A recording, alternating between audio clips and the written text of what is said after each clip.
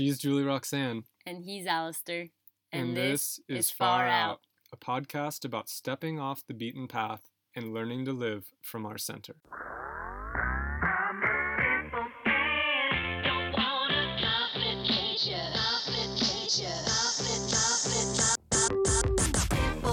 If I'm gonna pay, maybe you shouldn't have got the sirloin steak. Like what the hell? And as we exited the restaurant, I heard this voice behind us like, "Hey! Hey!" And it was the restaurant manager. He hadn't paid, and we were leaving. This was my neighbor restaurant. I have to say, I love it when I hear you talking numbers. I hear you on the phone with your clients talking numbers, and we say money conscious. A lot of people would say cheap. We're money conscious. My dad simulated the stock market when I was 8. I was buying Disney shares at 8 because Pixar was coming out and it was going to be huge, and it was. Good investment. It's like 8-year-old Alistair. I go back and forth in the same day. In the morning, I'll be, let's just pull everything together. By noon, I'm like, no, I'm working for this money. I'm spending all the hours. It should be mine and mine only. My precious. Hello and welcome to a brand new episode of Far Out Podcast. Hello, everybody. We are so happy that you're joining us. Thank you for taking the time to listen. You are going to love this episode. What are we talking about today, Alistair? This week, we're talking about money. Specifically, we're talking about how we manage our finances as a couple. Shockingly, we have a lot to say about this. Yeah. Money conscious forever, baby. Let's get into it. Let's get into it.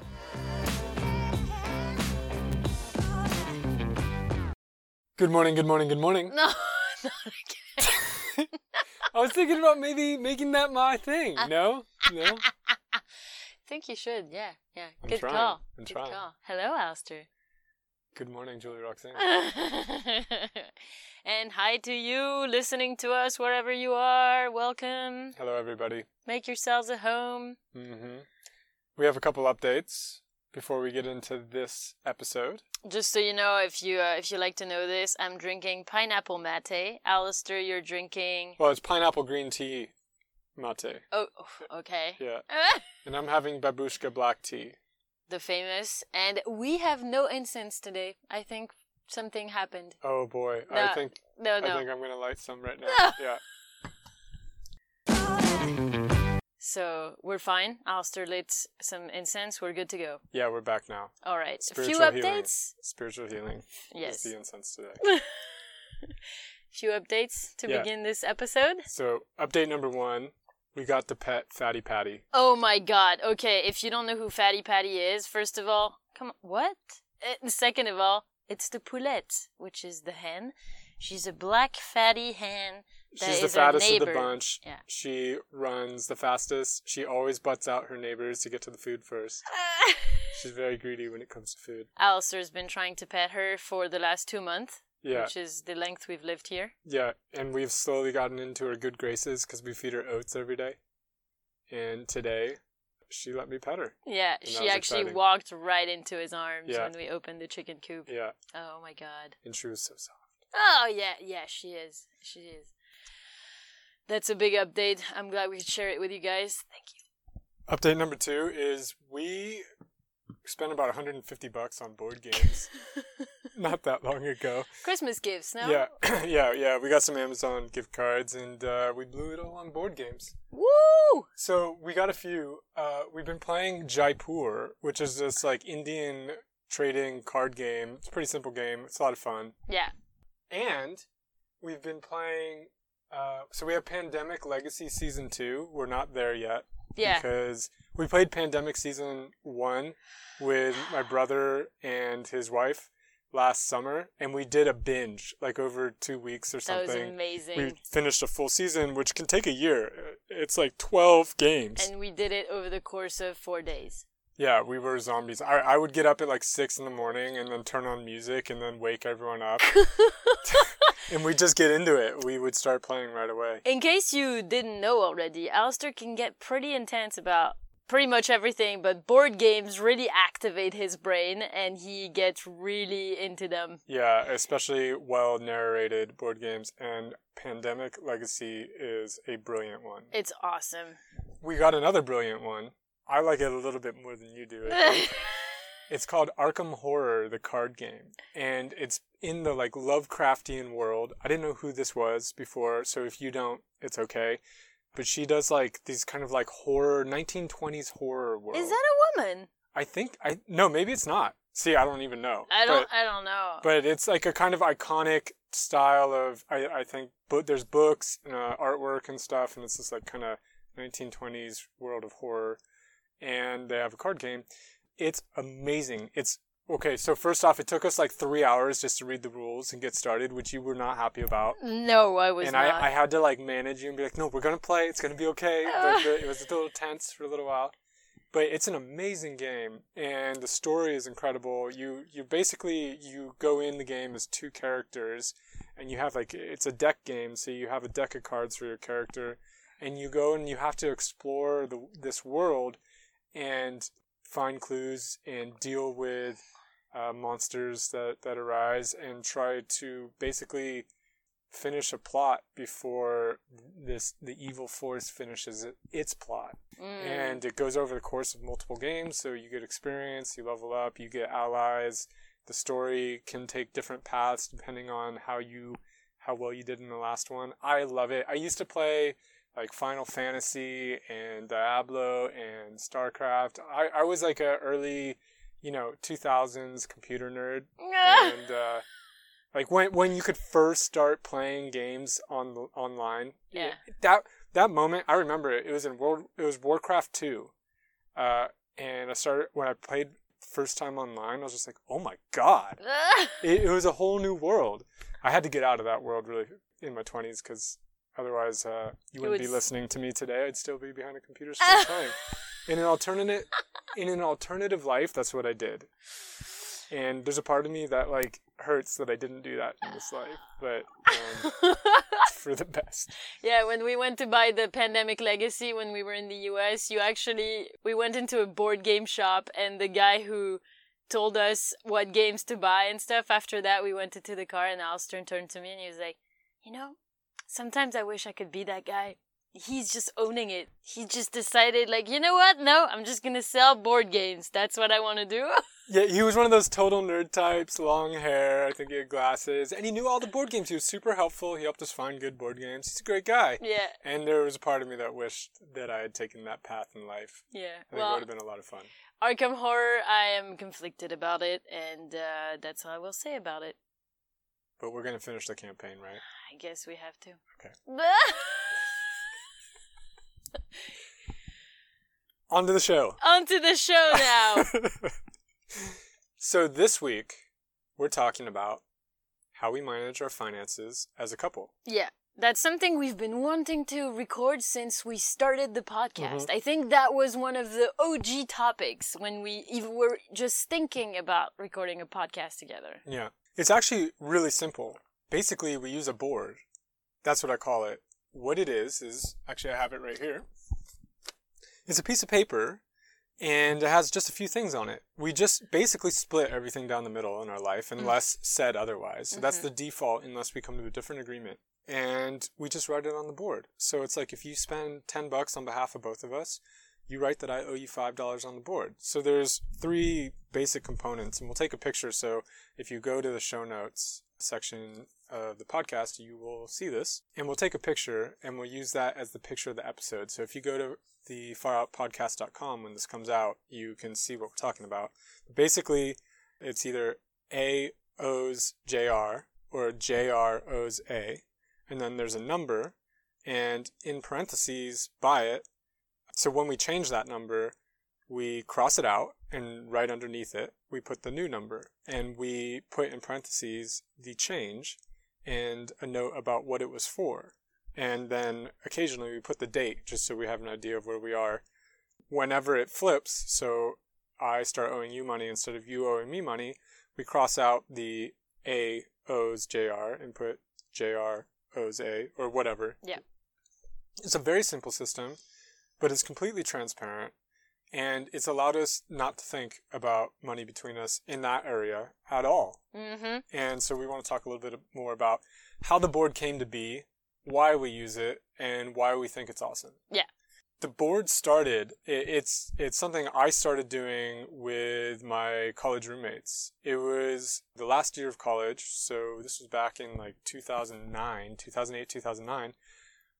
I had found a house and convinced 5 of my friends to live with me. So there were 6 of us living in a house off campus. This was going to be the party house. It was going to be awesome. Oh my God. This was San Diego State University. Yeah, it was until the cops shut us down and gave us a $1,000 fine per head. Oh my God. Yeah, I actually wasn't there that night. I was working, I used to work concerts and shows at the local amphitheater. So I was doing staging for like Beyonce or something. I think it was Beyonce, and she brought in 17 semi-trucks. So I was there till like 3 a.m. loading up her stupid trucks. I came back and my buddies were in handcuffs and the cops were outside and one of them was like bawling in tears. It was a shit show. Did you leave? No, I wasn't there, so I walked in and went to bed. You did? Yeah, okay. Yeah, Oh my God. I mean, there were shenanigans happening every night, so like this wasn't totally abnormal. I walked in and went to bed. I'm just picturing everyone like, oh no, please, Mr. Officer, please no. One of them ended up getting like arrested because he was kind of like getting upset and like making wild hand gestures and he's also like kind of anti-cop, so the cop put him in cuffs. Anyway, that's neither here nor there. Okay, one other thing on this. So at the end of the year, we ended up suing our landlord because he made a business out of ripping off college students at the end of the year. Like he would damage the house after we left and then put in new stuff. And he was one of those just kind of really dirtbag types. Oh. And my friend and I, there were 6 of us, but my friend and I were just like, no, we're not going to have this. And we sued him and we took him to court. We ended up winning our case, at least parts of it. But I remember one thing was like we went into the court case. We were going to get this like very lenient judge. And then at the last second it changed and we got a hard ass. And we're just like, oh. But we went in, we stated our case, and one of the first things the judge said, she looked at us, I think she was like an older black woman or something, she was kind of like a motherly figure, she just kind of like sizes us up, and she's like, I think she took her glasses off, and she's like, what are you thinking to move in with 5 other guys in a house? Are you guys out of your mind? What are you thinking? Just made us feel so stupid. Just like... That is a good question, though. That is a good question. Yeah, it was a good question. It was a crazy year, and I wouldn't do it again. But the board came from it. The board came out of this. So we had a problem, and it was mainly my like close friend and I who had the problem. There were 6 of us living in the house, and well, there was basically 7. We had one guy who didn't live there, but basically lived there every day. You know, the classic. I know. We were having a problem because everyone was owing everyone money and it wasn't clear. And then like someone would be like, hey, you owe me $10. And you'd be like, oh, well, this guy owes me $10, so have him pay you. And it was just getting crazy. And this was worse for me. So I've always lent money to friends. Like I've always been the one with money and lending money to friends my entire life. Obviously that was a problem for me. And my friend was in the same situation. But there was another complication, which is that we had a business selling marijuana. And all of our friends like to smoke. Actually, it helped the business quite a bit.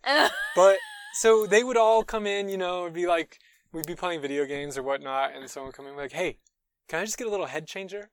Like, what does that even mean? That was like that was one of our friends slang for like, can I get a bowl? Or my other friend used to come in and be like, can I just get a 5-spot? A 5-spot, you know? And so like before long, everyone was owing us like $50, $100, you know, and we had a problem. So lucrative business. Yeah. It kept inventory, you know, rotating. My friend and I devised a plan for how we were going to deal with this because it was becoming a mess. So what we did was we put everyone's name on an x-axis and a y-axis. And then we drew lines, like a checkerboard, basically.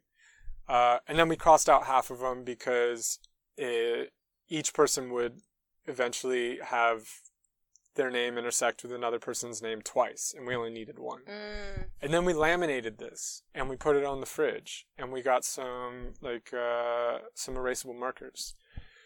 Who came up with this idea? Do you remember? Me and my friends. Ah, yeah. Because it was our problem. Yeah. So that was what we did. So then, whenever you borrowed money from someone went to the board and updated it. And then it was easy to move debt around if you needed to. And the only rule was, don't give me Mark's debt. Everyone knew Mark was never going to pay, and no one wanted it. That was bad debt. So you couldn't trade that, and it was not cool to give that away. But the rest of it was fine. And it worked really well. Between the 7 of us, it was, we had our issues, but that was pretty transparent. Wow. So it was great.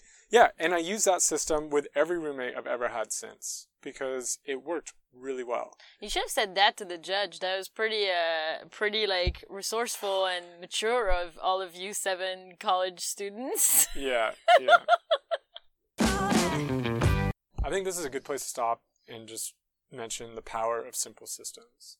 I think we underrate the value of things that seem very simple. Like this system that I just outlined is extremely simple, but practicing it, actually putting it into application can be massively valuable. And I think we look at it and say, oh, that's really easy. I could do that. But then we don't do it because we think it needs to be complicated or sophisticated. But no, this was a great system. And systems like this can reduce the amount of energy we need. It can reduce the amount of decisions we have to make and allow us to focus our energy and our decision-making power on things that are more important. When we have systems like this that we trust, that we can let it go out of our mind. And that's really powerful. And I'm doing a lot more of this work lately, actually, because I'm starting to coach people around money. The whole premise, the whole program I'm taking people through is a system-based program. It's a system I came up with over the last 10 years. I've seen time and time again the power of just introducing something. It does not have to be complicated. You just have to trust it. You have to take the time up front to design it, to think it through and make sure it's going to work so it's not half-assed. And if you do that, you save yourself so much thinking, so much energy, and so much pain down the road. Yeah, I think the reason people maybe don't implement that, and I'm guilty of that too, is that, you're right, there's the element of it is too simple and we're looking for something complicated, it's too simple, it can't solve this problem if it's too simple. But it's also it takes a little bit of effort to design it in the first place, but then once it's in place, you never have to think about it again. And this is what's happening with us in our relationship and the way we manage money together. Maybe one of the reasons that these things are often resisted is you have to get everyone on board, which means having a conversation about it. And if you and I have very different money views, maybe it's a very testy area or it's a place we haven't worked through, it's not so easy to implement the system because there's a lot of beliefs, values underneath that have to be excavated first. And I've run up to this in other places too. For example, I spent a lot of time as a general manager in my previous life managing businesses, implementing systems in the business. And before you start, you have to really lay the groundwork with anyone who's going to be affected by the system. If you want them to embrace it, you have to, first off, talk to them about it, tell them why you think it's going to help, and understand what their concerns might be. And be clear about it. And if you don't have buy-in, you can have a great system, but it's not going to work because everyone's not going to participate in it. And I think this is probably a good place to mention, how different the money management used to be in our previous relationship. And that's not to say, any specific relationship, but the way that we think about money together is very different than anything I've experienced before. Yeah, it's been a breath of fresh air in a lot of ways. I mean, there's some common problems that I've run up to in relationships in the past when without this kind of system in place, because although I had this board idea with roommates, I never transferred it over into my romantic life, and I kind of wish I had. It never really went said. There was no real arrangement. There was kind of something that you started doing, and so you kept doing that, but we would go to dinner, and there was always a question of who pays. I never really everyone's got different, are coming from different places with this and think about it differently. But I never really bought into the whole, like, okay, maybe, you want to take a girl out in the beginning. Yeah, maybe pay for the first dinner or whatnot. But when you're in a relationship, that's not really a practical way to go, especially if you're kind of broke, as I was for a lot of my dating years. I didn't really resonate with it. I think it made sense to split things most of the time. There was that question of who's going to pay. Are you going to pay this time? And a lot of times this question happens in your head. You're trying to figure it out. You're trying to test the water. Is it okay? Well, I paid the last 2 times. Maybe you should pay this one. Or if I'm going to pay, maybe you shouldn't have got the sirloin steak. Like, what the hell? I'm a little cheap, maybe. I don't know. Like, yeah, I don't think it has to do with cheap. I think for me, I resonate with what you're sharing. Obviously, I come from a different perspective because A, I'm from Europe, and B, I'm a woman. So by the way, just a note on this, Europeans are so much easier around this than Americans, in my experience. Yeah? Yeah, I mean, American women and money, it's much easier, in my experience, with Europeans. They're much more laid back about it. Yeah, I think it's fair that it's like probably more loaded in the US. I don't know, but it is loaded everywhere, that question, and like your level of comfortability around money and all things money related definitely depends on your upbringing and your culture and stuff.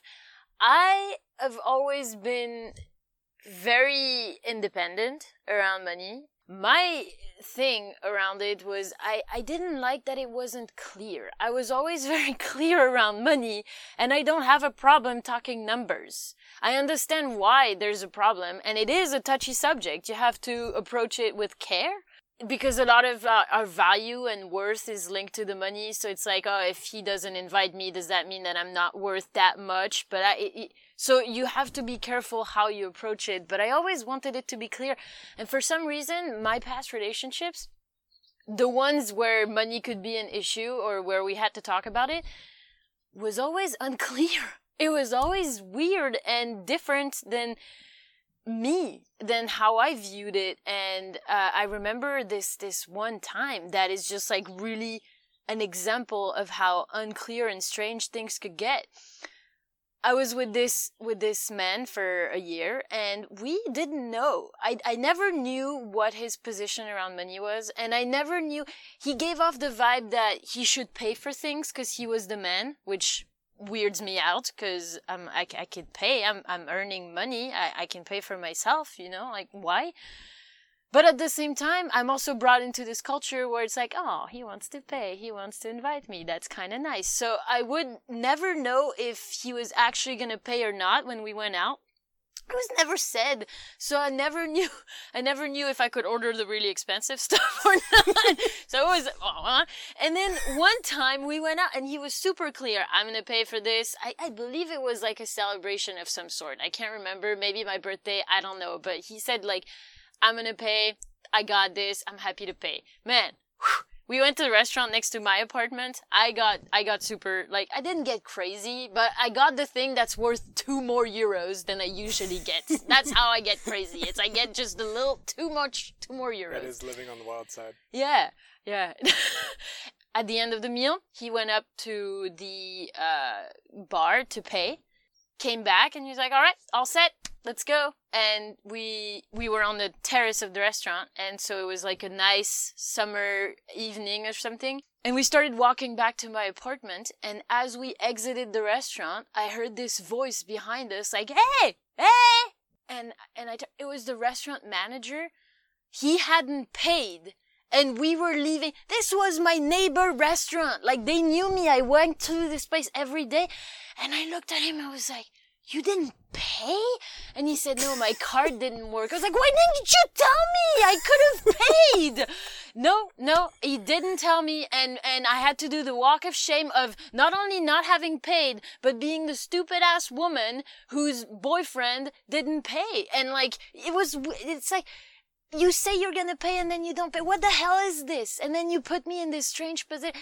So that's kind of the kind of story that I have to illustrate how unclear things can get and how taboo it is. I have to say, I love it when I hear you talking numbers. I hear you on the phone with your clients talking numbers, and Thank you. gets me all excited. Yeah, I mean, I've been told more than once that I'm great because I'm a cheap date. And I was supposed to take this as an offense, but then when people told me this, I was like, hell yeah, I'm a cheap date. I work very hard to be a cheap date. I don't drink very much. I always pick the not the most expensive thing. I'm very money conscious, so I don't, for me and the other people. I think one of the problems often is that there is no transparency.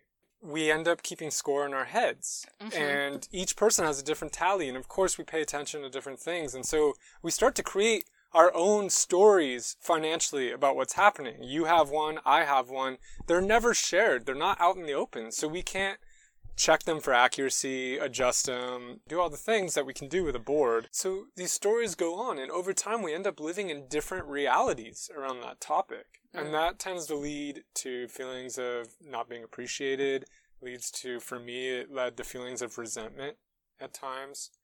I always hated when it happened. As a guy, I think it happens a fair amount where you get forced into these situations where it seems like social etiquette and just expectation is that you should pay. So you end up giving when it's kind of like squeezed out of you. It's not like you didn't do it out of your own will. You did it because you were required to, which is not giving. That's something else. I always hated when that happened because when I give, it's not that I don't want to give. It's just that I want to give out of my own will. Otherwise, it's not a gift. I gotta say, I really like it the way you're as money conscious as I am. Yeah, I think we found each pod. other. Yeah, we are. For that is just a breath of fresh air. But it's important to talk about these things because women and men grow up in two different with different stories. Like women get this story that, oh, the man should spend on you. This is how, you're being valued. Like there's that kind of story, whether we like it or not. That's in our society. And for men, it's the opposite. It's like, oh, like to be a man, you need to be able to provide for your woman. Yeah. I think these stories are breaking down a little bit in the modern world because, well, for a lot of reasons, and they just don't really make sense or work. Yeah. But one thing I remembered happening a lot is that asking if we could split it or stuff, as a guy, ended up making me feel like I was being cheap, instead of, but it seemed reasonable. Yeah. When for me, this has always been my default setting. I actually, I err on the side of me paying than asking assuming the guy is gonna pay. I don't know where this comes from, but I'm very independent around money, and I really don't know where this comes from. I know where it comes from for me. My dad. Bert? Yeah.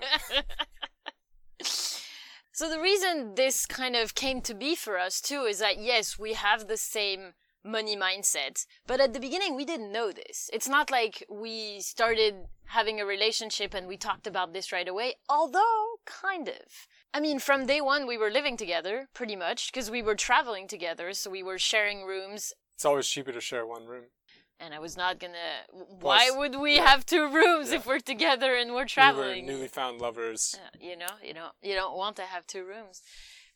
It came to be for us that we were spending money every day together, and it just made a lot of sense. I think at first we were clumsily trying to pay for each our meals, but we were going to super cheap places in Asia, and we never had the change to pay each our meals and stuff. So really early on, you talked about the board.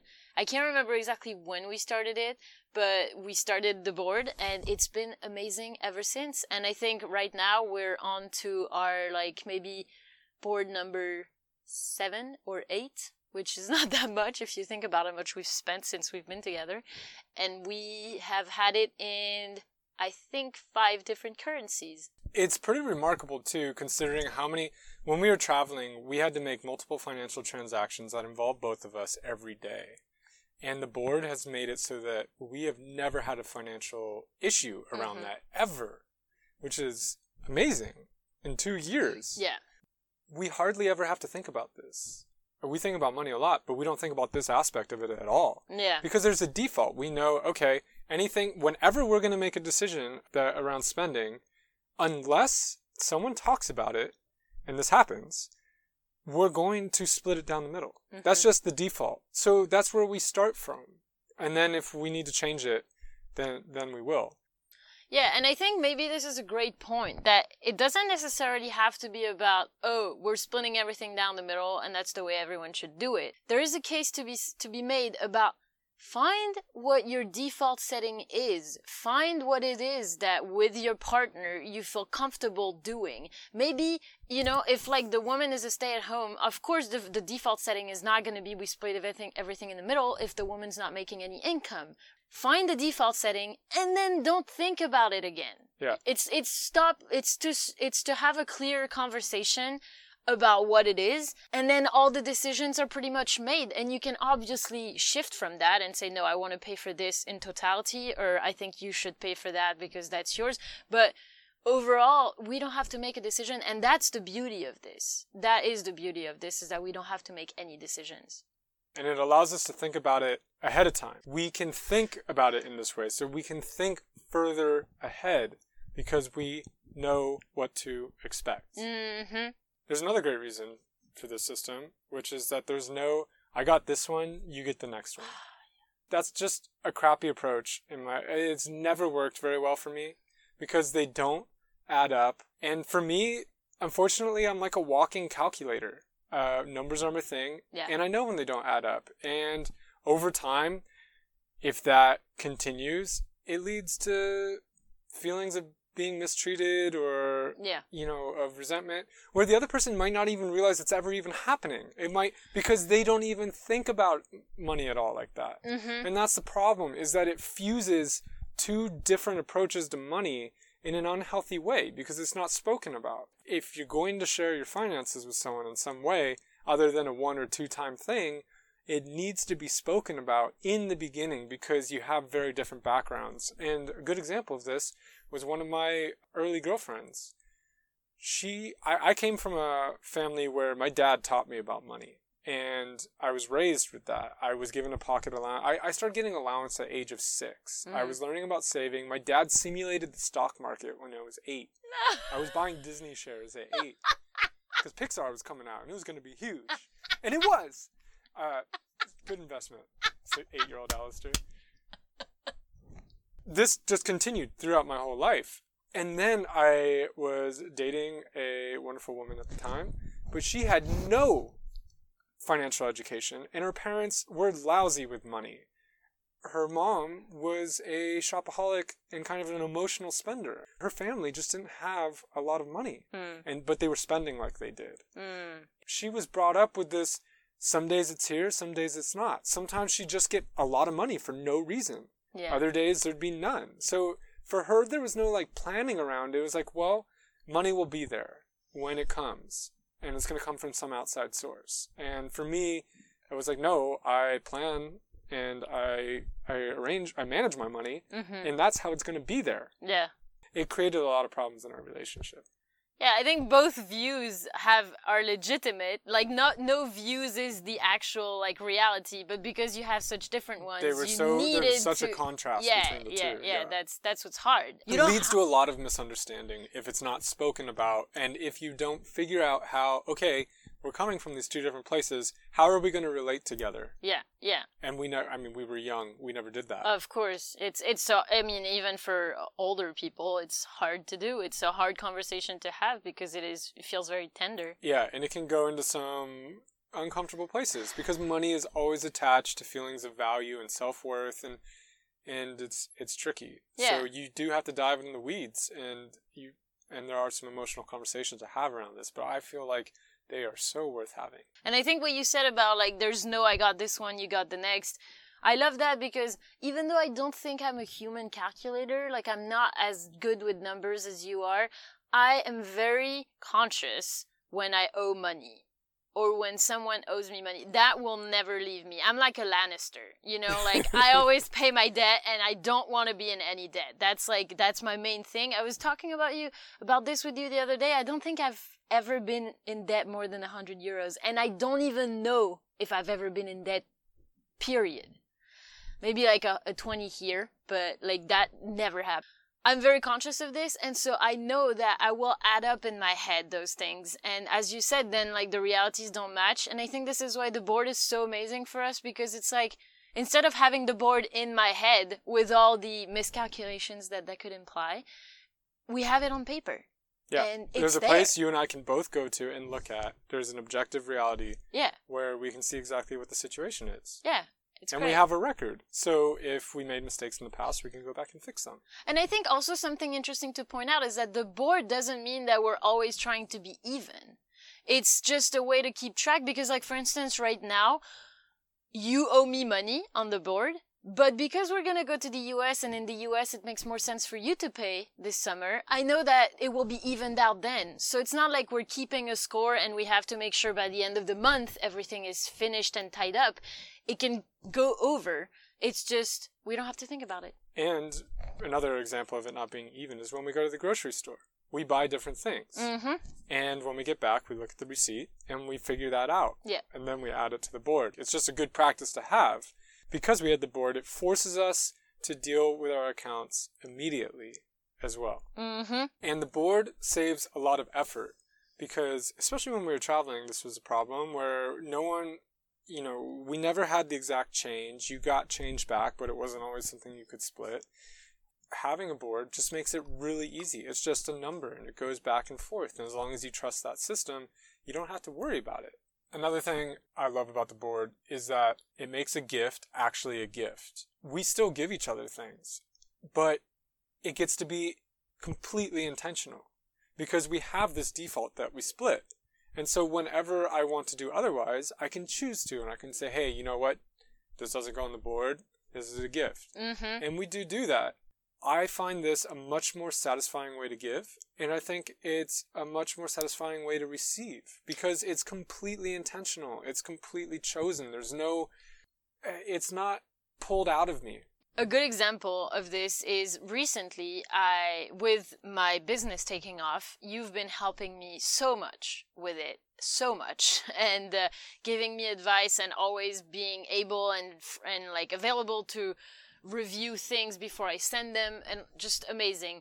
And so I had been thinking that when I get my first paycheck, some of it is going to go to Alistair as a token of my appreciation for this. And I knew obviously that I couldn't pay you for your coaching services, like the actual fee, but I still wanted to give you a little gift around this, and it felt really nice to do. Yeah, and it was really nice. I appreciated it. And you wrote it on the board. Yeah. yeah, exactly. It never actually exchanged. Yeah. It just was on the board. Yeah. One other reason why I think we both love this, because obviously by now you get the picture. We're both very frugal and we're very money conscious. We think about money a lot.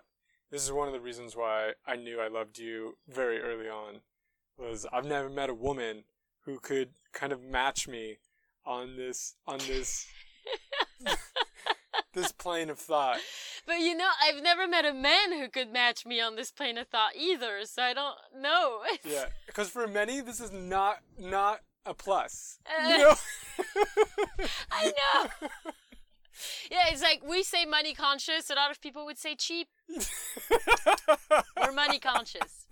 We're money conscious. It's true. And this goes to that, because when we manage our expenses as individuals, there's groupthink that happens. There's the example of which we both of us loathe this situation, which is when you get in a situation at a bar where there's a bunch of you and it's just everyone's paying for a round, right? And you know who benefits from that? The bar owner. And you know who doesn't? You. When you wake up in the morning and you have a massive hangover and you have a bill that you don't even remember spending. Yeah. It sucks. Yeah. The whole thing sucks. I didn't want to drink that much. Yeah. And this is obviously a bit of an exaggeration, but I think we're not as critical with what we're spending because it's hard to do the math, and also it's socially not really possible. So we become looser around it when we manage group accounts versus individual accounts. When I know when we spend things that half of it I'm responsible for, I think about it because I'm responsible for it. So I think about it much more critically. Mm-hmm. And I think we also avoid here the freeloader temptation, which I am definitely not immune to. Yeah. Which is when someone else is paying, you maybe go for that extra side of fries that you wouldn't have gotten on your own, because someone else is paying. And that tends to, over time, escalate on both sides. And there's the not communicating about it, so there's like certain feelings that happen. So I mean, I think the quality of the relationship suffers because of that.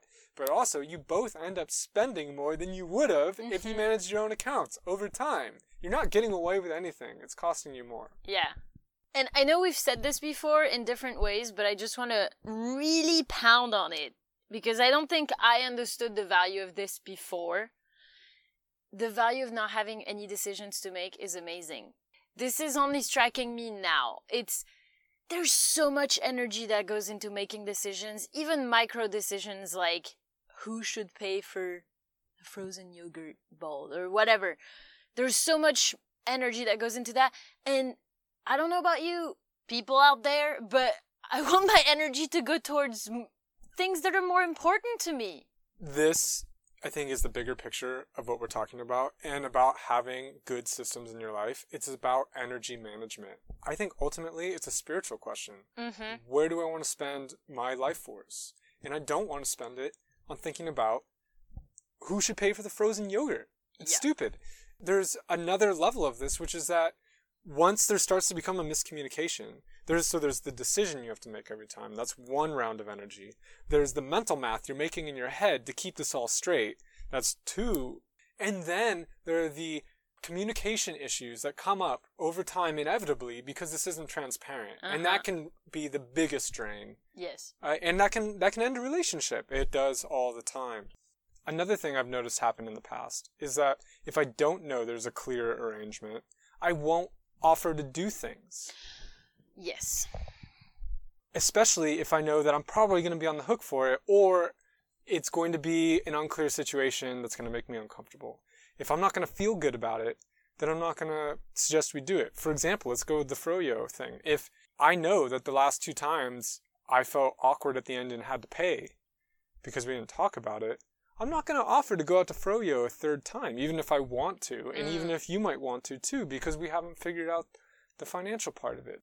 I think we end up doing more things together as a result. I think this is a good place to make the slight difference between being money conscious and cheap. When I hear you talk, your issue with this whole froyo thing is not that you're going to have to pay for a bowl of froyo that's not yours to eat for the 3rd time in a row. That's not about that money that's coming out, although that is part of it, but that's not about that. It's about, why would I want to offer to do something if it's supposed to be a fun thing, and then at the end, there's this awkwardness. For me, it has more to do about this. Being money conscious, it's more, I'm clear around what I believe around money and how I want money to be managed in my life, for me and for my day-to-day life. And this has nothing to do with wanting to hoard my money, because I'm actually pretty generous, and sometimes I'm like, oh God, are you really gonna do that and spend all that money on someone else? I like doing that. I can vouch for her. It's true. I don't want to have this awkwardness where it's not clear. It's the lack of clarity around it that bothers me. I think you're right. I think it's an authenticity thing.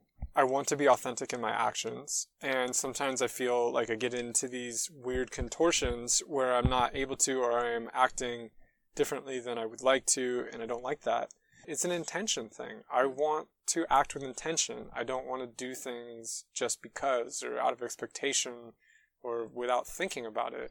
That other kind of system, when it's not spoken about, when it's not transparent, doesn't allow for a lot of intention. When we arrange it this way, everyone wins because it's clear. You get to be intentional about the way you spend money on yourself and on others. And that everyone benefits from that. I can vouch for how generous you are too. And maybe we end this conversation on kind of open-ended question that we've been thinking about over the last few months is, how are we going to keep managing our money, A, when we're married, and B, as we're earning money, which is really new for us. Originally, we thought the real question was around getting married, that it had something to do with that. But as we've been looking at it more and more, we realized that really the issue is income. We're both starting to make an income. And that hadn't been the case for the last 2 years. So the last 2 years, we've only had to figure out how we spend money together for the most part, not how we earn money together. And the earning part is actually quite a bit more complicated for us at the moment. We're a little less sure how to do it because you have a business where you're earning money. I have a business where I'm earning money. And we have businesses together where we're going to earn money together. And the lines are not even that clear because we are both involved in each other's businesses. We're trying to figure out, okay, well, what does that mean? You know, we want to have the feeling where we're on the same team, especially on the income side, where each person's covered, because maybe you have a long 10-hour day, and that day I'm doing all the household chores, or vice versa. Or maybe today I need you to look over my website copy or my blog, and tomorrow you need help thinking about how to approach a client. Yeah, and I think we're also looking at a life where maybe a month I earn a lot of money and then the next month maybe a little less, and same for you. And I think we want both to feel like there's a safety net that we're creating together for our little family of two. Yeah, you know? We want to feel like a team, and that we want to feel like we're going in the same place together. But there's another aspect of this, which is that we both want to continue to have our freedom. And I think we're both pretty set on the fact. In fact, we just went to a lawyer, a notary is what they're called. I didn't know that that's what a high-level lawyer in France is called, a notary. Because in the U.S., a notary is someone who just rubber stamps a piece of paper and says, hey, I saw you sign this. And it costs $50 a time. So we went to a notary, and that's what I thought we were doing after the meeting, because we needed to set our accounts. Basically, we've opted by French law, because we're getting married in France. So we're going with French law, and that will be the law in any country we go to. That's basically the document we're having signed, is that we want to do it this way, and that every country will recognize it because we put it in French law. Yeah. And that is that we have separate accounts. And I mean, to be clear, it's not just separate bank accounts, because we can still have joint bank accounts. It's just that in France, when you get married, the default is that everything you had before you got married is still yours, separate. And everything you buy after you get married is common. 50-50. Yeah, 50-50. Even if I pay for all of it, then let's say we buy a house, I pay for all of it, it's still Alistair's house at 50%, which we both don't feel really comfortable with. No, it's a stupid way to do it. We would much rather go into it where when we have those big purchases, we make an agreement about them based on the situation. Because we can see a lot of situations where it doesn't make sense to split things 50-50, and we want to have that freedom. There's another aspect of it, which is that we're both running businesses, and we want to limit our liability to the other partner coming from the business. Yes. So we went to a notary to have this put in law.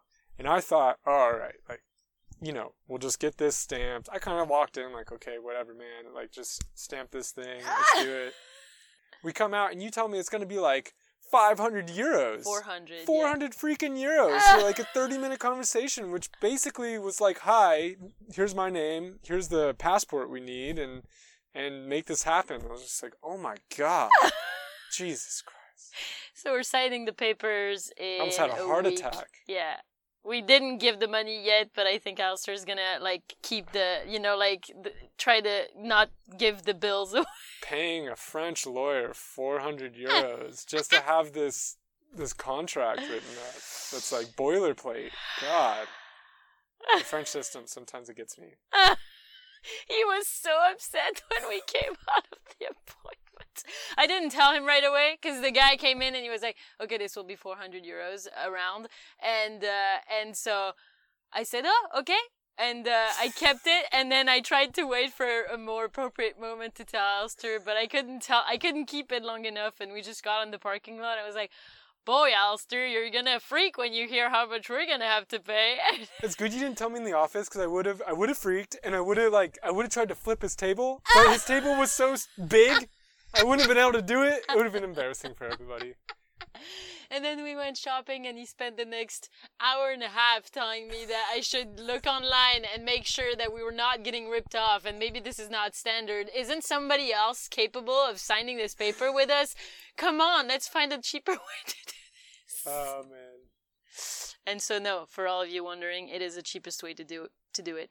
We know we want to keep spending this way.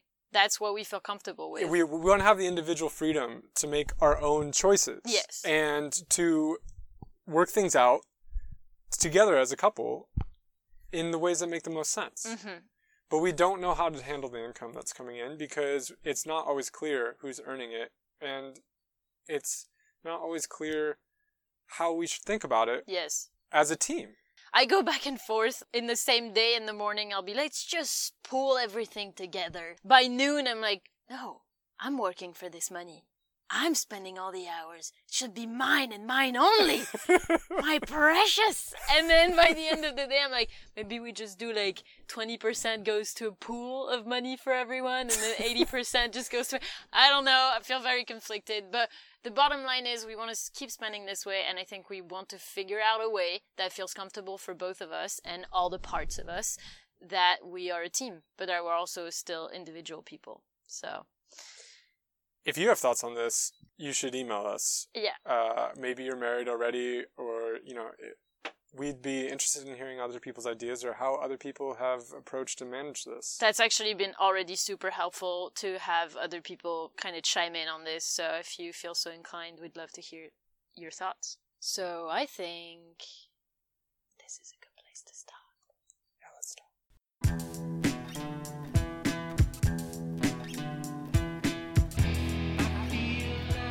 Thank you for listening to another episode of the Far Out Podcast. Thank you. If you've enjoyed this conversation, keep in mind that Alistair is the main brain behind this entire system that is making our financial life easy. And you're starting to work with clients and you're getting really good results right now. And so if any of you out there is interested in implementing systems in their life to make their financial situation easier and to achieve their goals faster, Alistair can really help on this. And so the best way to contact you is, we'll put Alistair's information in the show notes, and you can find the show notes on our beautiful website, which is thefaroutpodcast.com. Yep. And if you've enjoyed this episode, please subscribe. And if you haven't already, leave a review. Yeah. We'd love to hear what you think about it, and every review helps tremendously in growing the podcast. Mm-hmm. If you enjoyed this episode and you think someone else might benefit from it, just spread the word and share it with your friends. Yeah, grassroots, baby. Grassroots. All right, I think that was it. I think that's it. All right, toodles. Toodles.